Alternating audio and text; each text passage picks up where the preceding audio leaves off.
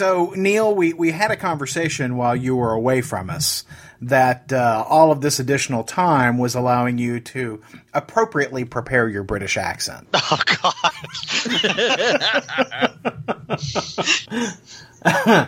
Also, it just occurred to me that your last name is Dalton, so you should sound like James Bond. Oh, yeah. I bet I scared the living daylights out of her. You know. I just want to say that being able to reference the Timothy Dalton has gone completely. Whenever I tell people my name, I go Timothy Dalton or the bookstore and no one knows anymore. Yeah. Yeah. You probably need some 21st century references, so. Yeah. I've been neck deep in data all week up at work, and so all I've done is just listen to podcasts all day with the door shut. That was probably a poor choice of words, given this is a Star Trek podcast. Now that I think about it, yeah.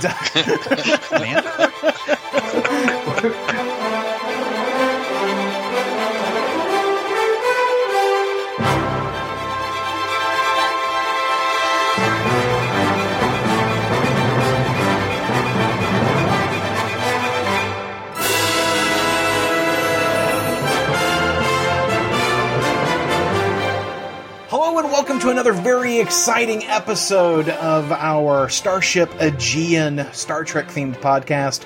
I'm Aaron, your game master.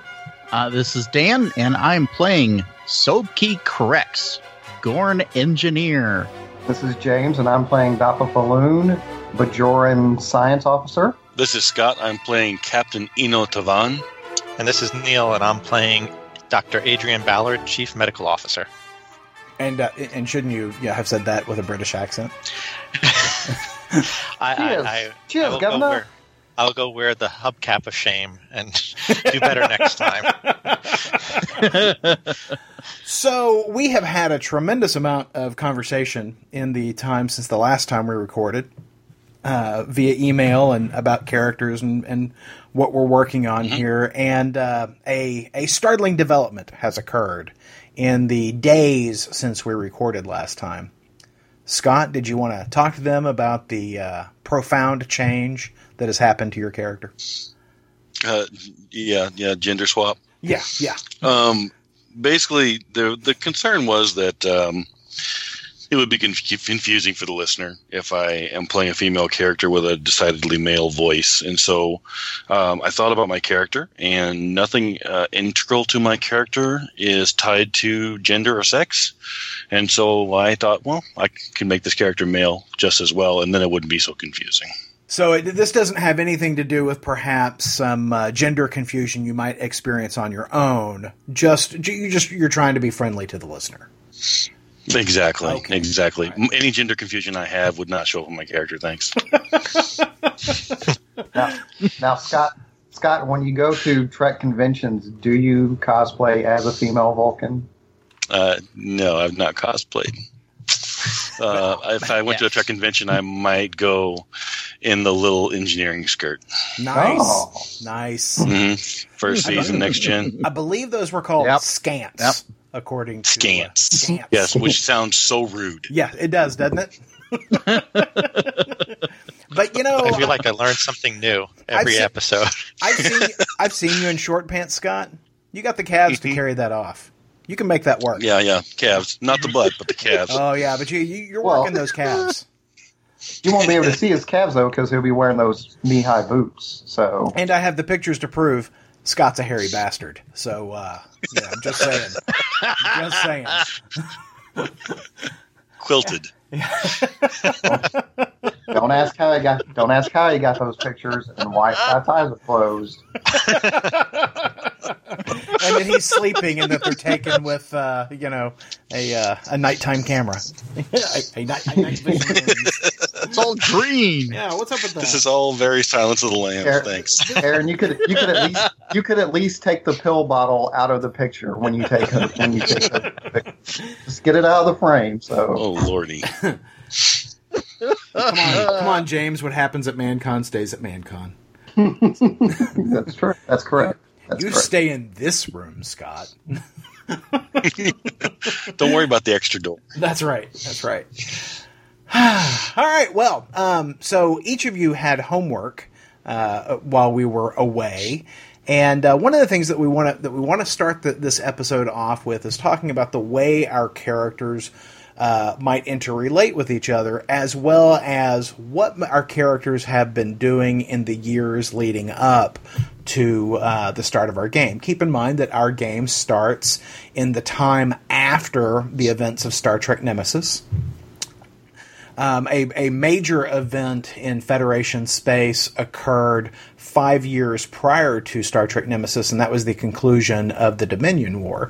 So, we do have some rather tentpole moments that our characters would have experienced. So we'll go around the table, and this time, last time we went around, I think we started off with Dan each round. We're going to start off with Neil today. So Neil... was that a... Oh, Lord. Yeah. So yes, so it Neil, was. Talk to us about your character's background. Refresh our memory as to who your guy is, what we know about him so far, and then talk to us about where he was during the events of the Dominion War, and perhaps other events since then. Well, Adrian Ballard was born in England on Earth. And he sort of went a little bit the McCoy route, as we talked about last time, where he actually became a doctor and then later on joined Starfleet. And in the time during the Dominion War, he was actually, while he was not engaged in combat, since he was a medical doctor, he saw many of his crewmates and friends either injured or died. Some died on the table while he was trying to save them. And going into some of the stuff that I read on the Dominion War, he was one of 17 crew members to survive the destruction of the USS Honshu during the Dominion War. So that's he served his time being a medical officer. So combat veteran. Did the war change him in any profound way other than just, war is hell? Does he have a different perspective on the purpose of Starfleet, the role of Starfleet? He sort of covers up, not necessarily with bravado, but more with humor. His experiences or how it's changed him, but he still has nightmares about some of the things, particularly the destruction of the Honshu. Okay, well, going to some of the other background questions, like he continues to communicate with his mother and father, as well as he has a sister and her family back home. During his career in Starfleet, he was married to another Starfleet officer, and he continues to have cordial but strained communications with her. Are they estranged or divorced? Divorced. Okay. And some of the he does have friends on the ship. I'm not sure how long we've all been together as far as the crew. Sure. But a couple of the friends independent of the bridge crew have been Alice Benson, who's in stellar cartography, and then Kalos Nealon, who is a Beta Z helmsman. Okay. And we'll come back to the question of how long you guys have served together in just a little bit. But that was good background. Anything else before I move on to the next? Well, going on to favorite holodeck programs, pretty much sir. The ones that he programs himself. And again, going back to what we talked about before, he enjoys tinkering with the EMH. And so his interest in the holograms is more involved in creating the people, the characters, as opposed to the actual scenarios. James. So Dafa Falloon was on Bajor during the Cardassian occupancy, and escaped when that ended. Got away as fast as he could. Went to Starfleet. Got his education as a science officer, particularly focusing on wormholes because he does not believe in the prophets. He had been trained somewhat on Bajor before. The Cardassians found him useful. He, was intelligent. As far as the Dominion War, he was on the USS Leeds, which is a Nebula-class starship that actually appears in the opening sequence of DS9. It's the Nebula class that's docking there. So when the Dominion War started, he was in the Bajor system studying the wormhole. And as they were setting up the self-replicating mines, which, by the way, seems like the greatest bit of sort of real but completely ridiculous sci-fi I've ever heard of. I mean, where does the energy come from? Where does the matter come from? Star Trek is semi-hard science, but stuff like self-replicating mines reminds you that it's not entirely. So anyway, they were there helping set up that minefield, but they were also researching the wormhole. And when the Dominion came through, the captain and Dafa came up with a plan because Dafa thought he could collapse the wormhole. But the captain kind of dithered around for too long, and by the time he went to do it, it was sealed off. But he had also dithered around too long to really get away in time. So they took a couple of hits to their warp core. They escaped, but weren't able to get very far, and some Dominion ships followed them. And they managed to take out the Dominion ships, but not before they were boarded by Jem'Hadar. And it was probably going to end up being everybody wiped out, but Dafa was able to send out a pulse through some of the powerful sensors on the leads that basically really amped up the tranquilizing qualities of the Ketracel White and knocked all the Jem'Hadar out. But before he did that, the captain, the XO, and basically everybody down to his rank was killed during the boarding action. So he had to take over. He got the ship back up and running because the warp core had been damaged, the deflector shields had been damaged. So he got it back up and running and basically limped them back to the nearest station. And then, because the war was so fierce, they repaired the leads. They got a new captain. He was, basically because of his field promotion up to captain for a time, he was made XO of the leads until the end of the war, and it served as a tactical reconnaissance ship and a analysis ship, sort of like an AWACS. So he was there for most of the major battles of the Dominion War with the larger fleets. Not the one where everything but the where everything except for one ship got destroyed, but most of the rest of them he was there, and they were kind of in the background, analyzing things and sending out data to the admirals. Does your experience in the war, is it something that would have been something your character would have embraced, or is it something that rubs against what your character would have wanted? It rubs against what he would have wanted. He's not bloodthirsty by any means, but he kind of sees it as not a necessary evil, but he does know that he sees war as a necessary evil because there are evils in the world. He wouldn't put it that way because, he's a scientist, so good and evil is not really a concept he necessarily supports. But he would say there are people in the universe who do bad things or things that are bad for our people, and sometimes the only way to stop them is through violence. Some problems you can't solve with a phaser, and some problems you can't solve without one. Got it. Does Dafa have family at home that he stays in contact with? He doesn't have family back home, but he does have a couple of friends from the occupation that he's in touch with, and then he's got some people scattered throughout Starfleet from when he was, at the academy that he stays in touch with. Is Dafa a fan? I'm sorry. Go ahead. I was about to say I was not a good enough player to come up with names for them. That's fine. Because I'm terrible at names, but yes. There you go. That's fine. I'll just, Petey sent you a note. That's what you're going to get in the middle of the game. Yeah, that's a traditional Bajoran name, Petey. Yeah, Petey, yeah. Is Dafa a fan of the holodeck? No, not a big fan. What he usually uses it for? Well, he's got a few uses for it.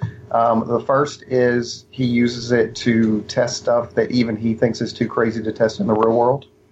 So he'll do like theoretical tests of some of the things that he's trying or that he comes up with.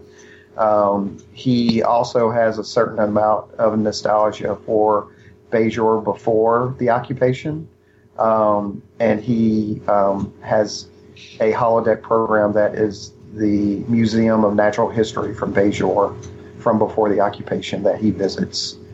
So sort of an archive quality representation. So, you are there, sort of a... Right, sort of an archive. exactly. Yeah, gotcha. Right. And the nice thing is because it's on the holodeck, you can touch the exhibits. Right. I had a question. The docent isn't going to come by and fuss at you. Please don't thump the art. Yeah. That's right. Question. I had a question because initially you were sort of portraying him or mentioned that he was irresponsible as heck. Yeah. And would set up a wormhole generator and forget to turn it off. Has the Dominion War changed that?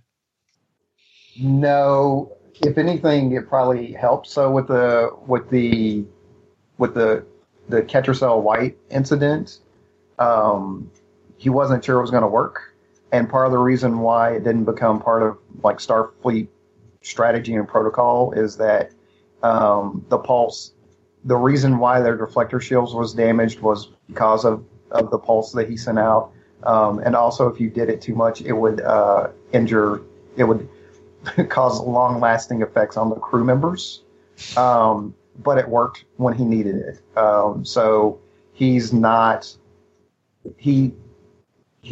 always weighs risk versus reward, but the weight that he puts on risk and reward is different than a lot of people. Other questions for James? And I apologize. I asked questions of Neil, but I didn't give you guys the opportunity to do that. Did you guys have any questions for Neil? And that's most likely a function of that they have forgotten. Okay. Yep. What's Neil playing again? That's right. You remember Who's Neil? By his convincing British accent. Hit him with that British accent. Neil was the late one. Neil was the one to the party. The late one. Press the Firefly button so we can hear you, Neil.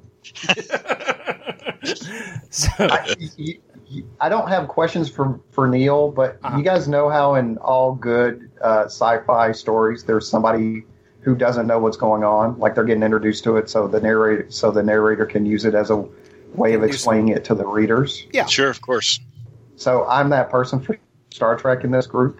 So I've got a couple of questions. Sure. So first, I've got three questions actually. So first, I'm correct in knowing what an XO is, right? So the XO is the first officer, correct? Correct. The executive officer? Correct. So the second in command. Okay, yes. Yeah. That's what I thought. So first officer, second in command, that's always confused me, but yes. Yes. Yeah. So then what are the ranks on the ship? Like, I know it's captain, there's several have captain, grades of commander. Yeah, you'll have captain, commander, lieutenant commander, lieutenant senior grade, lieutenant junior grade, and then you'll have the enlisted ranks. Okay, and they're called seamen. No. Crewman is a term. Crewman, what's the name? Like Miles O'Brien was a enlisted man, and he was a chief of operations.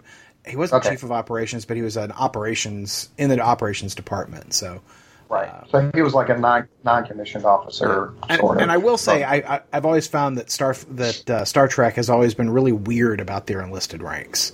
The officer ranks always seem very clear, but the enlisted ranks are always a little dodgy, in my opinion.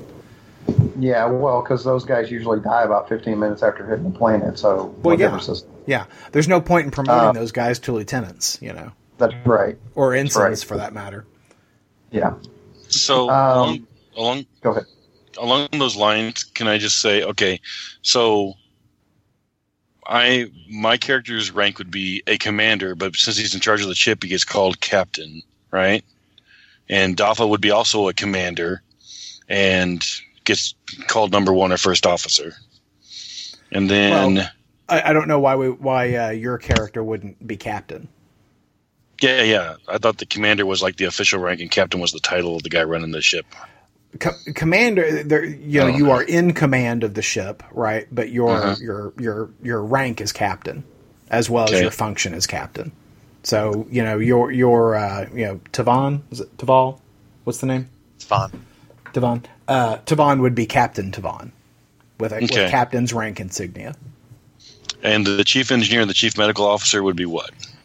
Well, so there's no rule on the ranks beyond that. So, in the size of the ship really dictates kind of the breadth and scope and the experience of the crew. So, your XO on this ship would hold the rank of commander. Your next line, your chief of operations would either be a lieutenant commander or a lieutenant senior grade. Similar with your chief of engineering would either be a lieutenant commander or a lieutenant senior grade. Okay. Does that help? Sort of. Okay. It will be just like Star Trek. It's going to be as clear as mud. Excellent. Is it going to be plot driven ranks? It will be plot driven ranks. That's right. What rank is this guy? What rank does he need to be? That's right. That's right. Did we answer all 3 of your questions? Do we need James? it? Does he have to have underlings today? Yeah, exactly. I have one. Well, I have 2 more actually. Okay. I think I've done some number scope 2 there. Okay, so did we decide that families are on the Aegean, or is it a non-family ship? This is a non-family ship, unless you want to choose to convince me otherwise. But my initial response is this would be a traditional starship, absent any families. But I am willing to be convinced otherwise. I thought about it because I thought it'd be interesting if Dafa had a family on board, and then the more I thought about it, the more I thought, what kind of lunatic would take their family on a starship on a Federation vessel that's doing any of the things that happen that are interesting that happen on a Federation vessel. That's right. Picard agrees with you. Yeah, I mean, the first thing that would happen every time we ran into somebody is that Dafa would flee the bridge to go protect his family. Right. So that's I don't know. Second, well, next to last question. Well, my last question is: Are the nacelles just engines, or is there engineering stuff in there too? Well, beyond the stuff to take care of the engines. There's certainly Jeffries tubes and servicing areas and whatnot, but you don't generally keep staff in there.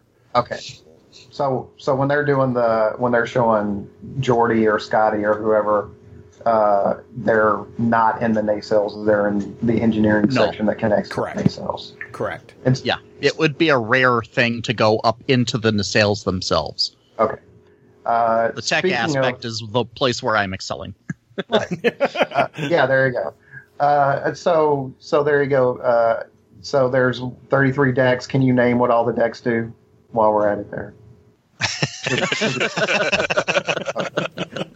Hold on, I'm going to drop James from the call. Scott, you may be happy to know that the autocorrect on my phone, when I type in your name, puts your autocorrects to your real name, by the way. Okay. I just thought it was interesting. Yeah.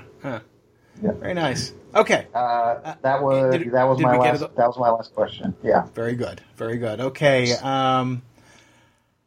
Dan, have we talked to you yet? I don't think we have. Nope. Hit it. All right. Well, I'm thinking that Subkey would have. He's been in Starfleet for a little while. I was thinking about having him actually be, a member of the fleet whenever the Borg were an issue for Next Gen Timeline. So that would have been his, potential contacts where he might have encountered Borg. since he's got kind of that axe to grind. I'm not real sure exactly what he did during the Dominion War itself. It would be easy enough just to put him on one of the ships that, had the crap kicked out of it. Well, instead of maybe he's not maybe he was never on the line. Maybe he was working one of the shipyards. Yeah, that would make sense. They had a lot of repair stuff that had to be done. So yeah. That would actually make a lot of sense. They could be, or even doing repairs on the lines. My grandfather worked. He repaired planes in the African theater during World War II, and so while he wasn't fighting on the front lines, he was supporting the front lines, and still saw a lot of action. But he wasn't running into battle with a gun in his hand. Okay, I like so maybe that. Maybe that's something, he was at one of the star bases or in one of the forward positions supporting the engineering efforts. Yeah. And somebody as big as a Gorn is kind of useful to have at that kind of position. That right. We need this big thing moved fast. Hey, right. Come pick this up. We don't have time for the maglev. Get the Gorn to move it. Yep.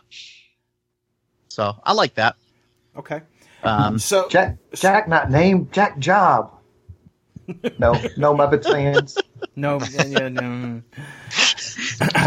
It's been a long time for me, so I love me some Muppets, but it's been a long while. So we had talked last time about your Gorn character and about extended family, right? And not having like a traditional brother and sister, but more like clutch mates, folks that were all hatched around the same time. So does he keep in contact with his clutch mates? I think so. It would be kind of a casual thing of maybe Gorn traditional holidays or special anniversaries, that sort of thing. Probably not like daily or weekly communication, but I'm thinking that, there would be still open communication lines there, just not super frequent. Excellent. Have you given any thought to, and I know this wasn't on your homework, but just any thought to, do you have any clutch mates of notoriety? Are they in Starfleet are any of them in Starfleet as well? Or are they doing something back in the Gorn homeworlds? Anything of note there? I was thinking maybe it would be more of a traditional Gorn lifestyle, even if, somebody else in that grouping was interested in tech stuff, they might be more stick to home. Mm-hmm. We should probably at some point have a conversation about how we want to approach the Gorn society. Either I just present you with what I create from all the stuff online. See, I love it when you guys create your own homework. This is your new assignment, Dan. I want you for the next time we come together to present to us Gorn 101. Yeah, Dan, can you help us return to traditional Gorn values here? We're going to make Gorn great again, is what we're going to do. It never stopped being great. And you'll have to talk like that through the entire campaign. I was actually expecting that was going to be, that was going to be his. Could you throw a British accent on that? He's a British Gorn. I am no good at accents. I don't know if that was intentional or not, but I heard something horrible on my end. Oh, it didn't come through well. I've got a voice changer program, so okay. I can do all sorts of stuff. Part of that was just terrible. So okay. Oh dear. Then I will not do that. Well, the part we heard was just terrible. You're going. Okay, the non-audible part was great. Yeah. So get plenty of throat lozenges. So is your Gorn a fan of the holodeck? I'm thinking so. He's a techie, and so playing with the tech of it. Hey, I've got an idea. I might be able to, tweak this efficiency of that emitter and that sort of thing. And I'm thinking that one of his favorite programs for recreation might be a bowling alley. Mm-hmm. He likes to bowl. Right. Very nice. I imagine he's an awesome bowler. Tell me what his bowling shoes might look like. Oh, they've got the proper soles, but they're more like sandals because Gorn's feet are so damn big. Uh-huh. So they more or less he stands on them and then straps them on for the top, So kind of not like regulation. maybe like gladiator sandals or something. There you They're- go. Mhm. So, part of the fun about going to the bowling alley is ordering refreshments. What sort of refreshments does he order? Let's see. I'm not sure yet. Okay, well, it's something to noodle on for when we have your bowling alley program running. Questions for Dan? All right. Hearing none. Scotty, you're up. Tell us about Tavon. All right, so the to review, Tavon is Vulcan male, and I'm kind of trying to play around with how much variation there is in the Vulcan monoculture by trying to have him pointing out the conflict between tradition and logic. More specifically, toward the question, I tried to make the history that I made has a lot of moving parts, and that's on purpose because I wanted to give a lot that you could grab onto and manipulate. His background before he became a captain was as security, and so I kind of thought that the Dominion War would be life-changing for him and a big deal. I went back and watched a couple of episodes of DS9 that dealt with the Dominion War, and essentially they just inspired me to work him right into the story. The first major thing that he did was that there's a point where there was manipulation on the part of Cisco and who's the guy? Garrick. Oh, Admiral. No. Garrick. He's there on the station. He's a Cardassian. Yes. Yeah. There's a great little story where they try to do some manipulation and it ends up getting kind of ugly, but it convinces the Romulans to join the war. The episode is In the Pale Moonlight of Deep Space Nine. Thank you. And I decided that Tavon was involved right after that. Okay? Because what's the next thing that's going to happen is that the Romulans are going to want to talk and get assurances before they get involved that we're not going to attack, the Federation's not going to attack their rear. So Tavon was involved in that negotiation. A delegation was sent to Romulus to reassure them, and there was a little kind of a secret sub-delegation. The reassurance came in the form of we're going to share our information about the Dominion. The secret sub-group was sharing much more information about the Dominion and actually information about the Federation. The idea being that we're going to show you such trust that you know that we're not going to attack your rear because we know that you know where we're vulnerable, right? And that gives the Romulans the confidence they need to really go all in and not try to, keep a defensive force on the backside. So he was part of that, which immediately puts him in doing clandestine stuff. From there, he was assigned as head of security for the USS Veracruz, where he proved himself to be adept at combat and a good tactician. He ended up seeing some face-to-face combat because another episode that I watched had Cisco's crew helping to defend AR-8558, which is kind of a base with a communications array that they have to defend against Jem'Hadar. And it's a brutal little episode about how very wearying it is to continually be at war.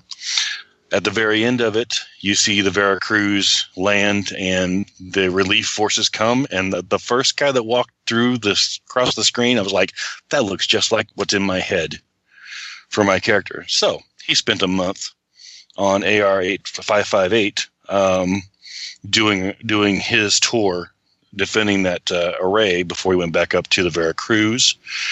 I decided that the Veracruz should have been involved in the Second Battle of Chintoca, which was a brutal destruction of almost the entire fighting force, a massive defeat for the Federation.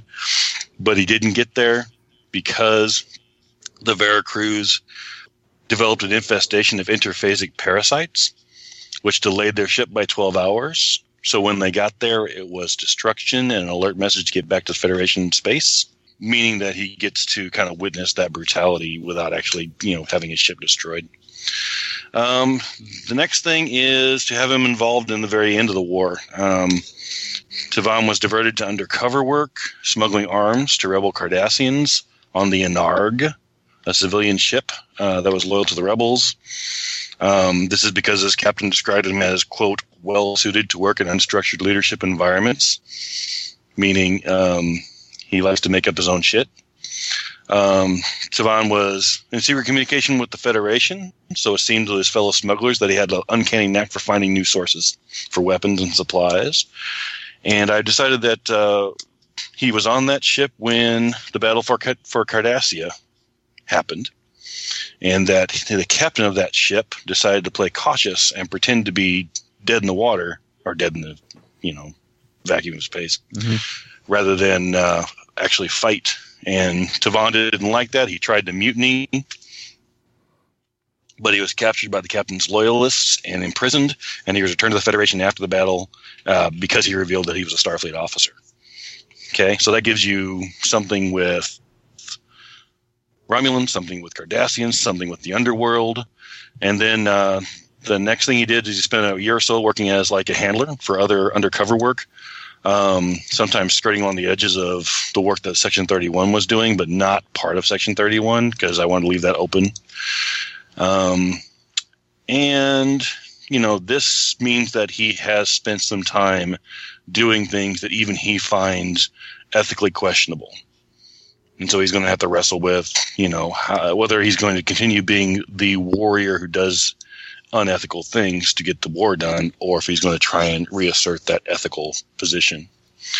He returned to the Veracruz in 2377, this time as the second in command. Served well on that position, which, puts him right in line to be a captain. And I presume that he went from the Veracruz to the Aegean.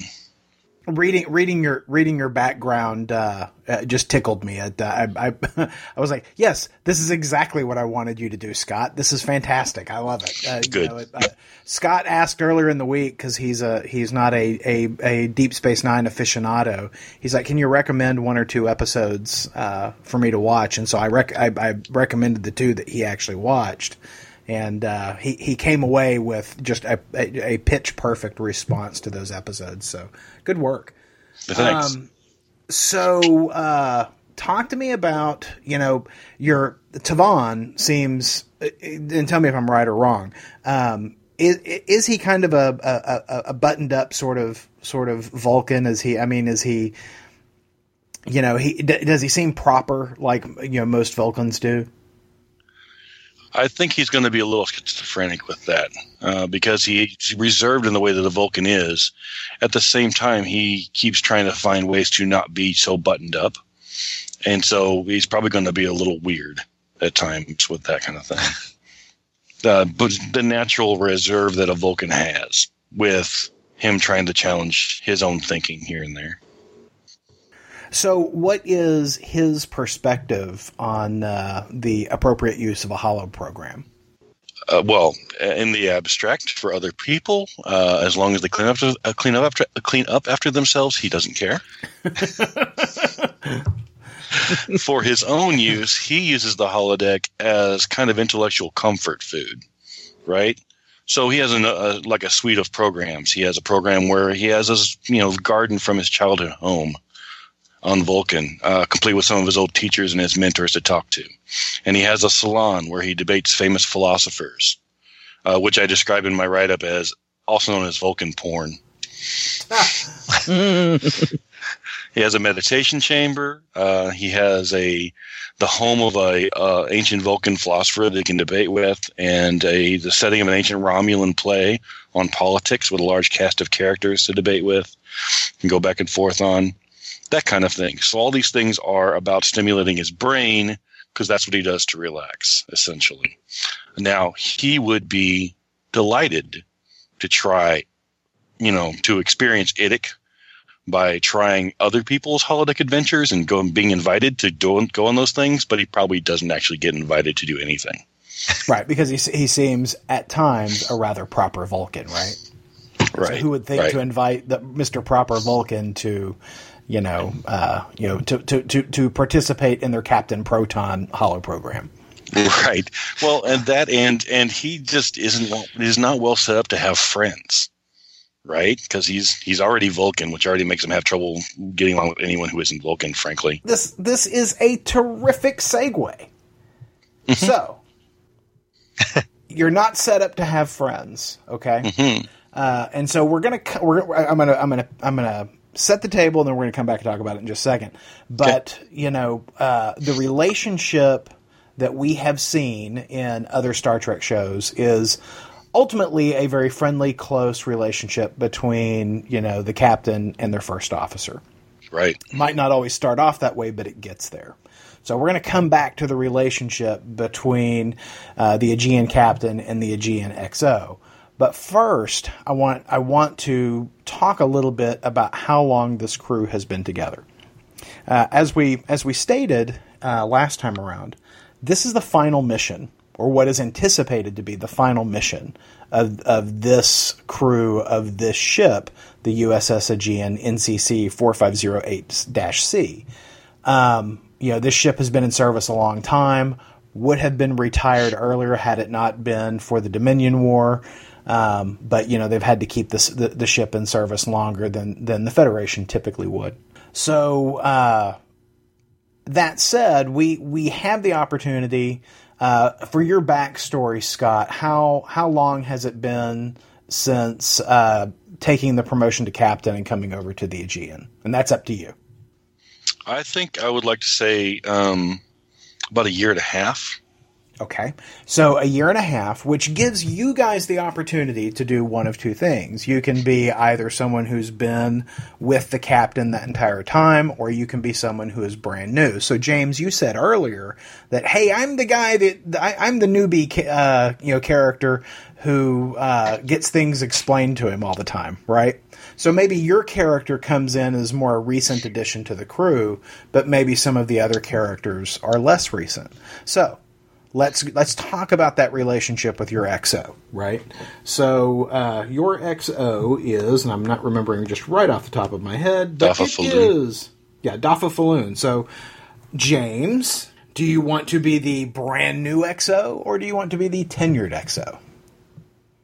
I actually meant I'm the new person to the story. I hear you. Because I don't know Star Trek. But I don't have a problem with, I think it would be interesting if Dafa and Tavar have just met as well, or just been assigned together as well.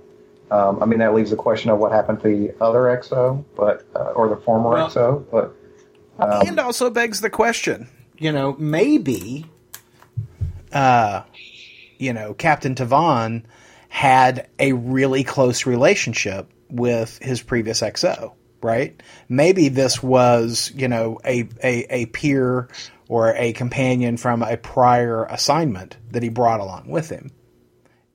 And then for whatever reason, we lost that XO. And Scott, what do you think about that? I don't necessarily, I'm considering the possibility that Dafa has been bounced around because of his cavalier attitude towards safety. So he's never done anything that would get him. He's just the right guy for this job, isn't he? Yeah, he's never done anything. He's never done anything to get court-martialed or like broken down in the ranks. But captains are keen to get rid of him sometimes. So I'm thinking maybe in the 5 years since the Dominion War, he might have had 2 or 3 other assignments, and now he's. And I don't know how we want to do the Aegean, if the Aegean is kind of the, a ship of last resorters or screw ups or whatever. But bad news bears of Starfleet. Exactly. So maybe or as was described in the original Aegean podcast, USS Short Bus. But, but So, no, yeah. I don't see this crew or this ship that way at all. Okay. I see this, and you guys should feel free to disagree with me, but I see this as a ship with a great tradition, a ship that is due for retirement, and we're taking the old lady out for one last spin for something that's really important work. So let me explain where I came up with a lot of novice history. I really like the Federation designs that have the nacelles in the weird places or weird numbers of nacelles. So I really like the design of the Nebula, but it's also an older ship than the Galaxy class. So the leads would probably have been retired or probably be up for retirement, just like the Aegean is. So maybe he has been on the leads the whole time and it just got retired, and that crew got scattered around to the rest of Starfleet. He's got to go to the second oldest ship in the fleet. Exactly. You seem to do good on old ships. Here's another one for you. We don't want you to have the good shit. That's right. You're Maybe the Vulcan will wear him down a little. That's right. So I'm good with either one of those. Either he's just been bounced around because nobody wants to keep him around, or he just the natural retirement cycle of the ships is what sent him to the new assignment. But again, that doesn't answer the question you put to Scott about what happened to his former XO. But I'll go ahead and answer that for him. Okay. Well, and actually, that's kind of a question for everybody, right? Because the impacts of that will affect, if there's something, dodgy or traumatic, that would certainly impact the perception of James's character coming in and possible prejudices there, as well as just sort of initial tone for the game. I have an idea. I always vote for the bad ending of an romance. So I have an idea for what that former XO was like. Okay. Or I have a backstory for them if you want to hear it. Hit it. Just because it makes the most kind of drama, it would be a Vulcan named Tuska.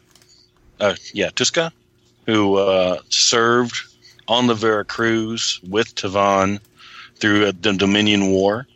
Moved over to the Aegean with him, and was a proper Vulcan who kept a ship and really kind of made up for all of Tavan's weaknesses. And the Tavan relied on him heavily and considered him his only kind of real friend in the world. Mm-hmm. His confidant. How's that for heavy laden? There you go. So what happened to him? Where'd he go? James said he had an idea. Oh yeah, the bad ending to an office romance. You guys were lovers and you got rid of it when you broke up. No. Okay. All right, whatever. I mean, the obvious choice is some kind of tragic accident that you caused somehow, or a combat situation where he was killed. I mean, if we just want to his death. If you want to amp up the fellow. That's always the one that I like. Is the captain had to make a hard decision, and there's that episode of the original series where Kirk had to make a decision to jettison the pod that the guy's in, right? There is I had to make a rough decision to send a man into the engineering chamber to take care of the highly radioactive problem, or send a guy out onto an away mission to his death. So any number of those things, and just go ahead, James. Tuska could have pulled a Spock and went into the chamber by himself and said it's only logical. He could sacrifice himself to save the whole crew or save the captain because the captain outranks him and is therefore theoretically more important. And then, maybe even disobeying Tavon's commands. So natural disaster on a planet, they have to put up a barrier to defend against the lava flow or something like that. It is very complicated and difficult, so they need someone who can really keep a very tight ship for that crew. So I send him down with a half dozen scientists, and they put up their barrier, and they're doing just fine. But then the barrier starts to fail. I order them back, and instead of coming back, he refuses and sends his scientists back one at a time until he's the only one left, and he dies.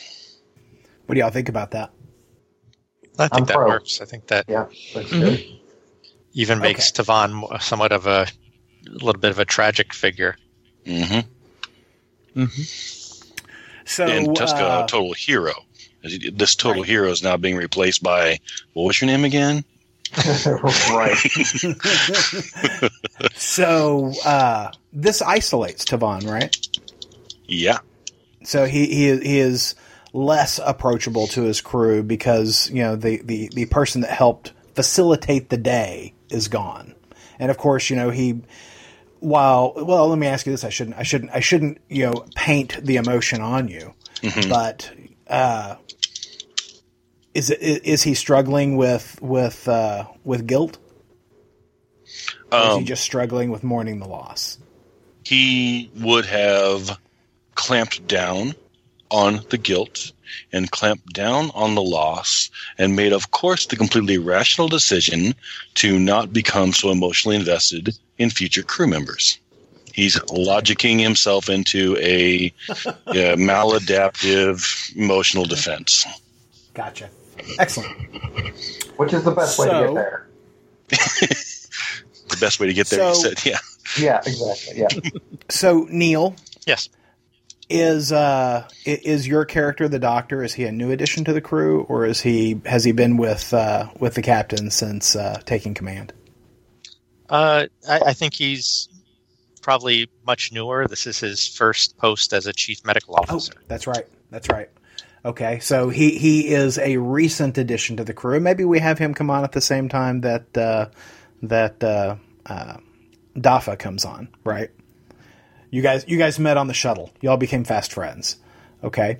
So I'm going to come back to you then. So I think by process of elimination, Dan, you've been on the ship a while. That's what I was thinking too. That he's fond of the ship. He knows her well. And so, yeah, he can be the guy that people might go to ask about the captain. He's like, he barely talks to me. Right. So what was your Gorn character's relationship with the former XO?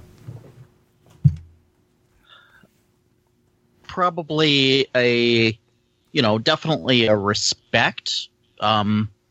While my character has, he likes approaching things with humor. I think the efficiency of Vulcan points of view can be something worthy of respect. And, when it comes to getting things fixed and that sort of deal with the engineering, he was always quite happy to have Vulcans in charge because he didn't have to pretty anything up to explain it. In the days since losing the XO, how has your character coped with that? Probably just kind of focused on projects, be it something with the ship itself or one of his personal projects. Maybe putting something together in mind of being, this is going to be in honor of the XO. He was a good man and sacrificed himself for the greater good. If you are the kind of tinker that would do something weird with the engines and try something experimental, I would have said yes, but the XO would have said no before I had a chance to say yes. So if you've got that kind of thing that you would want to try, now is the time to get away with it. Yeah, that makes sense. It's particularly the time to try it because Dafa wouldn't even tell the captain. Dafa would find out and not tell the captain about it. Yeah, Dafa would like, can we put a wormhole on it? He would give you some advice on making it faster. So I've got some additional homework that I'm going to assign real quick, and this is for both Neil and James. Since you guys will be the two new guys coming on board, I want y'all to give me, 2 or 3 bullet points. And you're going to give them to all of us, but they are essentially for Scott. And these bullet points will be, someone took a quick reading of your performance jacket, of your permanent HR record in Starfleet. What are the things that stand out? What are the good things? Maybe it's 2 or 3 good things and one thing that might be of concern. Just real quick bullet points for Scott to look at and review because he's got to onboard you, right? Yeah. So so that will be one of our opening scenes in our first or second episode is him having that onboarding conversation. So that is your homework between now and next time. Tavon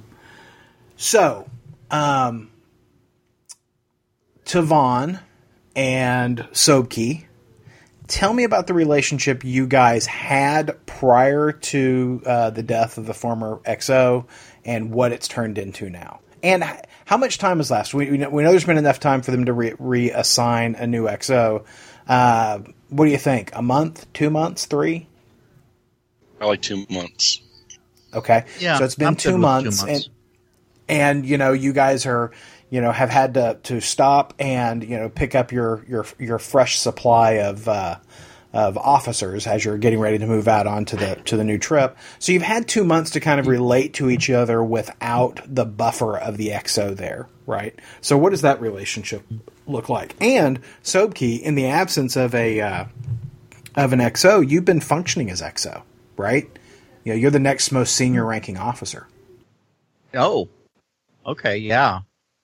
That's the case, then then we definitely would have had lots of time for interaction.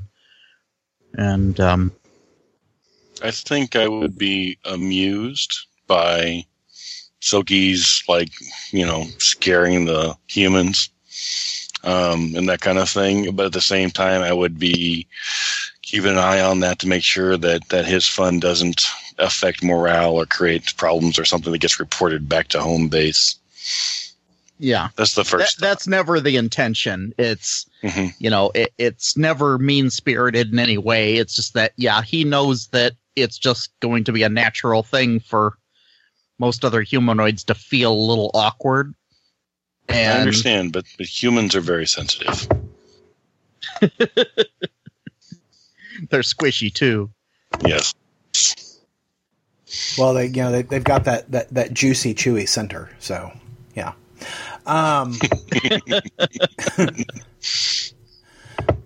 Anything else about the relationship that's formed over the last 2 months between the two of y'all?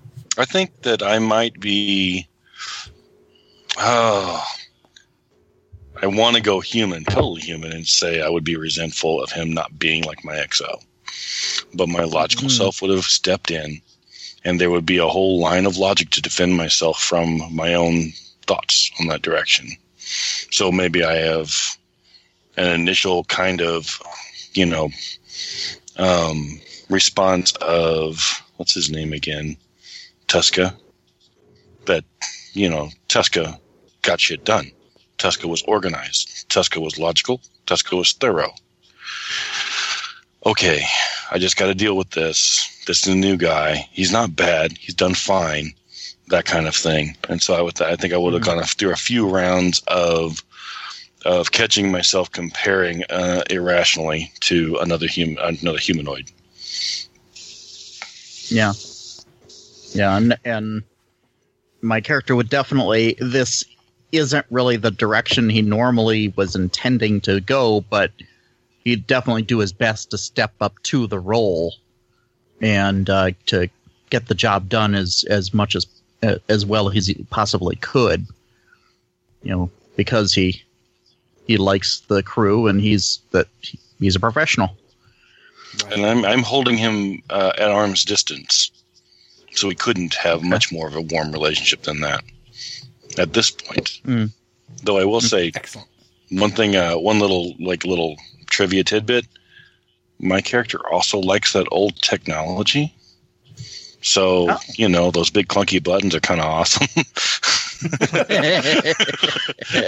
So there may be that we can have when we need a friendly-ish conversation to cut the tension, that may be what it turns out to be. Oh, let me see that. Yeah.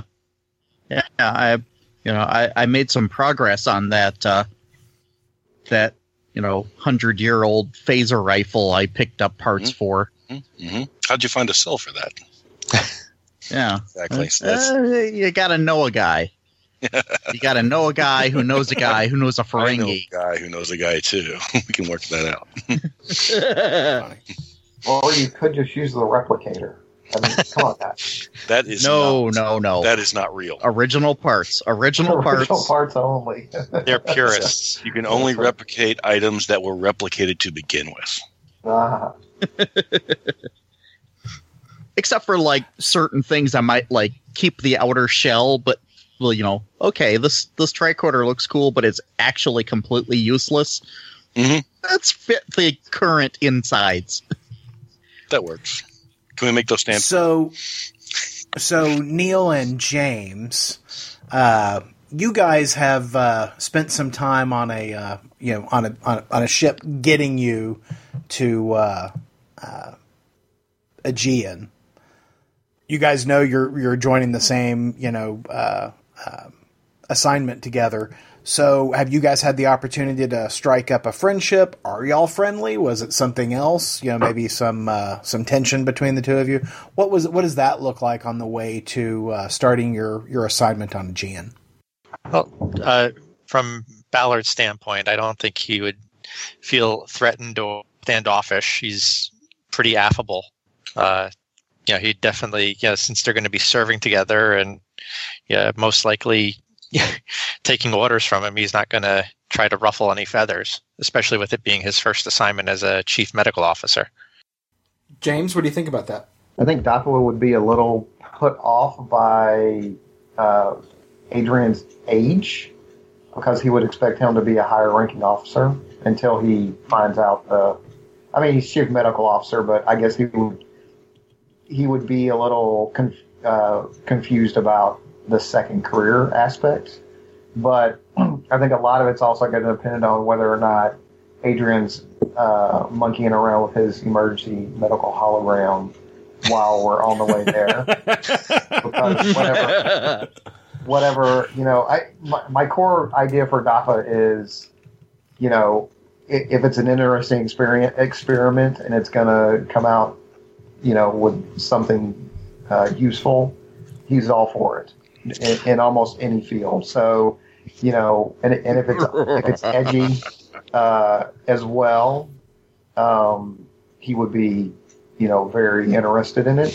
But he wouldn't be rude no matter what, because he's also not the kind of commander or the commanding officer who's a strict disciplinarian. He doesn't want to lead through, not fear, I guess, because that doesn't seem to happen that much in the Federation. But he's not an iron-fisted, XO. He's more of a, we all have to work together to get things done. So he would try to foster that relationship to a certain degree. He's not going to try to be buddies with everybody, but he would definitely put in the effort to get to know Dr. Ballard. And try to reassure him that that he's no ogre or anything. And there may also be that thing where two people start a new job on the same day. What? Yeah. may have that sort of, like Yeah, new guy. Did you fill out your W-4 yet? Because I don't know what to put in box 6. Why are you claiming all that gold pressed latinum? You don't have to claim that. But I think I don't know how much of Ballard's tinkering with the image is overall useful or just a way he spends his time. Well, This GM finds it very useful. I'm sure you did. Man, what's going on with the MH? Why are his eyes fluctuating red from one side to the other, back and forth and back and forth? By your command. Exactly. Hey, where'd this metal skeleton come from in this closet over here? Yeah. So, other comments, guys. Other things that you guys want to ping off of each other in terms of character relationships. We kind of have a situation where we've got two characters that have some background with one another, and then no background with the other two, and then two that have only recently just met, and then everybody else is fresh. So, any other initial thoughts about that? Yeah, I think that though Dafa Falun is new, there are definitely building blocks that we can leverage to make that better relationship between the captain and the XO, because, agnosticism in the context of a religious culture is pretty, independent-minded, which my guy appreciates. And we have brutal war experience, frankly, and we have technology. Those are all things that we could bond over going forward. Well, plus there's the hobo y'all are going to murder, right? So, that's always a good way to... What was Neil's character's name again?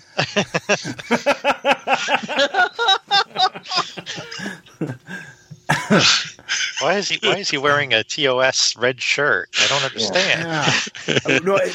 The thing you have to be scared about, Neil, is when you wake up wearing it. Come here, Dr. Redshirt.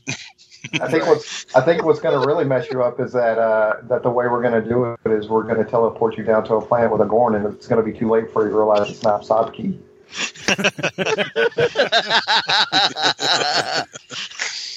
I thought you were the chief engineer. Yeah. Watch this; it's going to be hilarious. Now, I think that like Scott said, we have that combined brutal combat from the Dominion War. I wouldn't be surprised if the leads in what was that? What was your ship, Scott? I forget already. The Veracruz. I wouldn't be surprised. I was going to say Alta Vista for some reason. I wouldn't be surprised if the leads in the Veracruz were in the same battle at least once or twice. In one of those large fleet battles where, sure, they could even bond over that, or it could be in his, it could be in Dafa's, in Dafa's dossier that in the battles he was in, and that could catch Eno's eye. Mm-hmm. What was the last thing you said? Sorry. It could be in his dossier, and that catches the captain's eye that they were in the same battle, and that he realizes he was in the leads and they were at the same battle. Right, absolutely. And Dafa saved his life. Or, hey, you didn't stay on my flank. What the hell? You're supposed to be my wingman. Yeah, I remember that ship. It cuts both ways, James. Yeah. Well, no. Since you're running the game, it's only going to cut one way, Aaron. Right. Deep, but only one direction. So, Neil, Dan, any additional comments? No, I think we got a nice start for some cool interactions. So, we're going to have one more sandboxing episode in which Neil and James will report on their homework as well as Dan. And we will spend some time talking about the types of scenarios that we want to get into, the types of aliens, types of worlds, those kinds of things. And then after that, we'll move into our very first episode of the game itself. Excellent. So Awesome. So one more sandbox setting, and we will see y'all then. Well, hey, good stuff, guys. Always fun planning your deaths. We should do this more often. All the time. I All the endeavor time. to die well. Today is a good day to die, just like yesterday was. Star Trek Aegean is a production of IOMgeek.com. Theme music provided courtesy of Some Dead Guy. Have a question or comment? Hailing frequencies are open at 972-763-5903. No Klingon warriors underwent the Choha in the production of this podcast. Jolan Trek.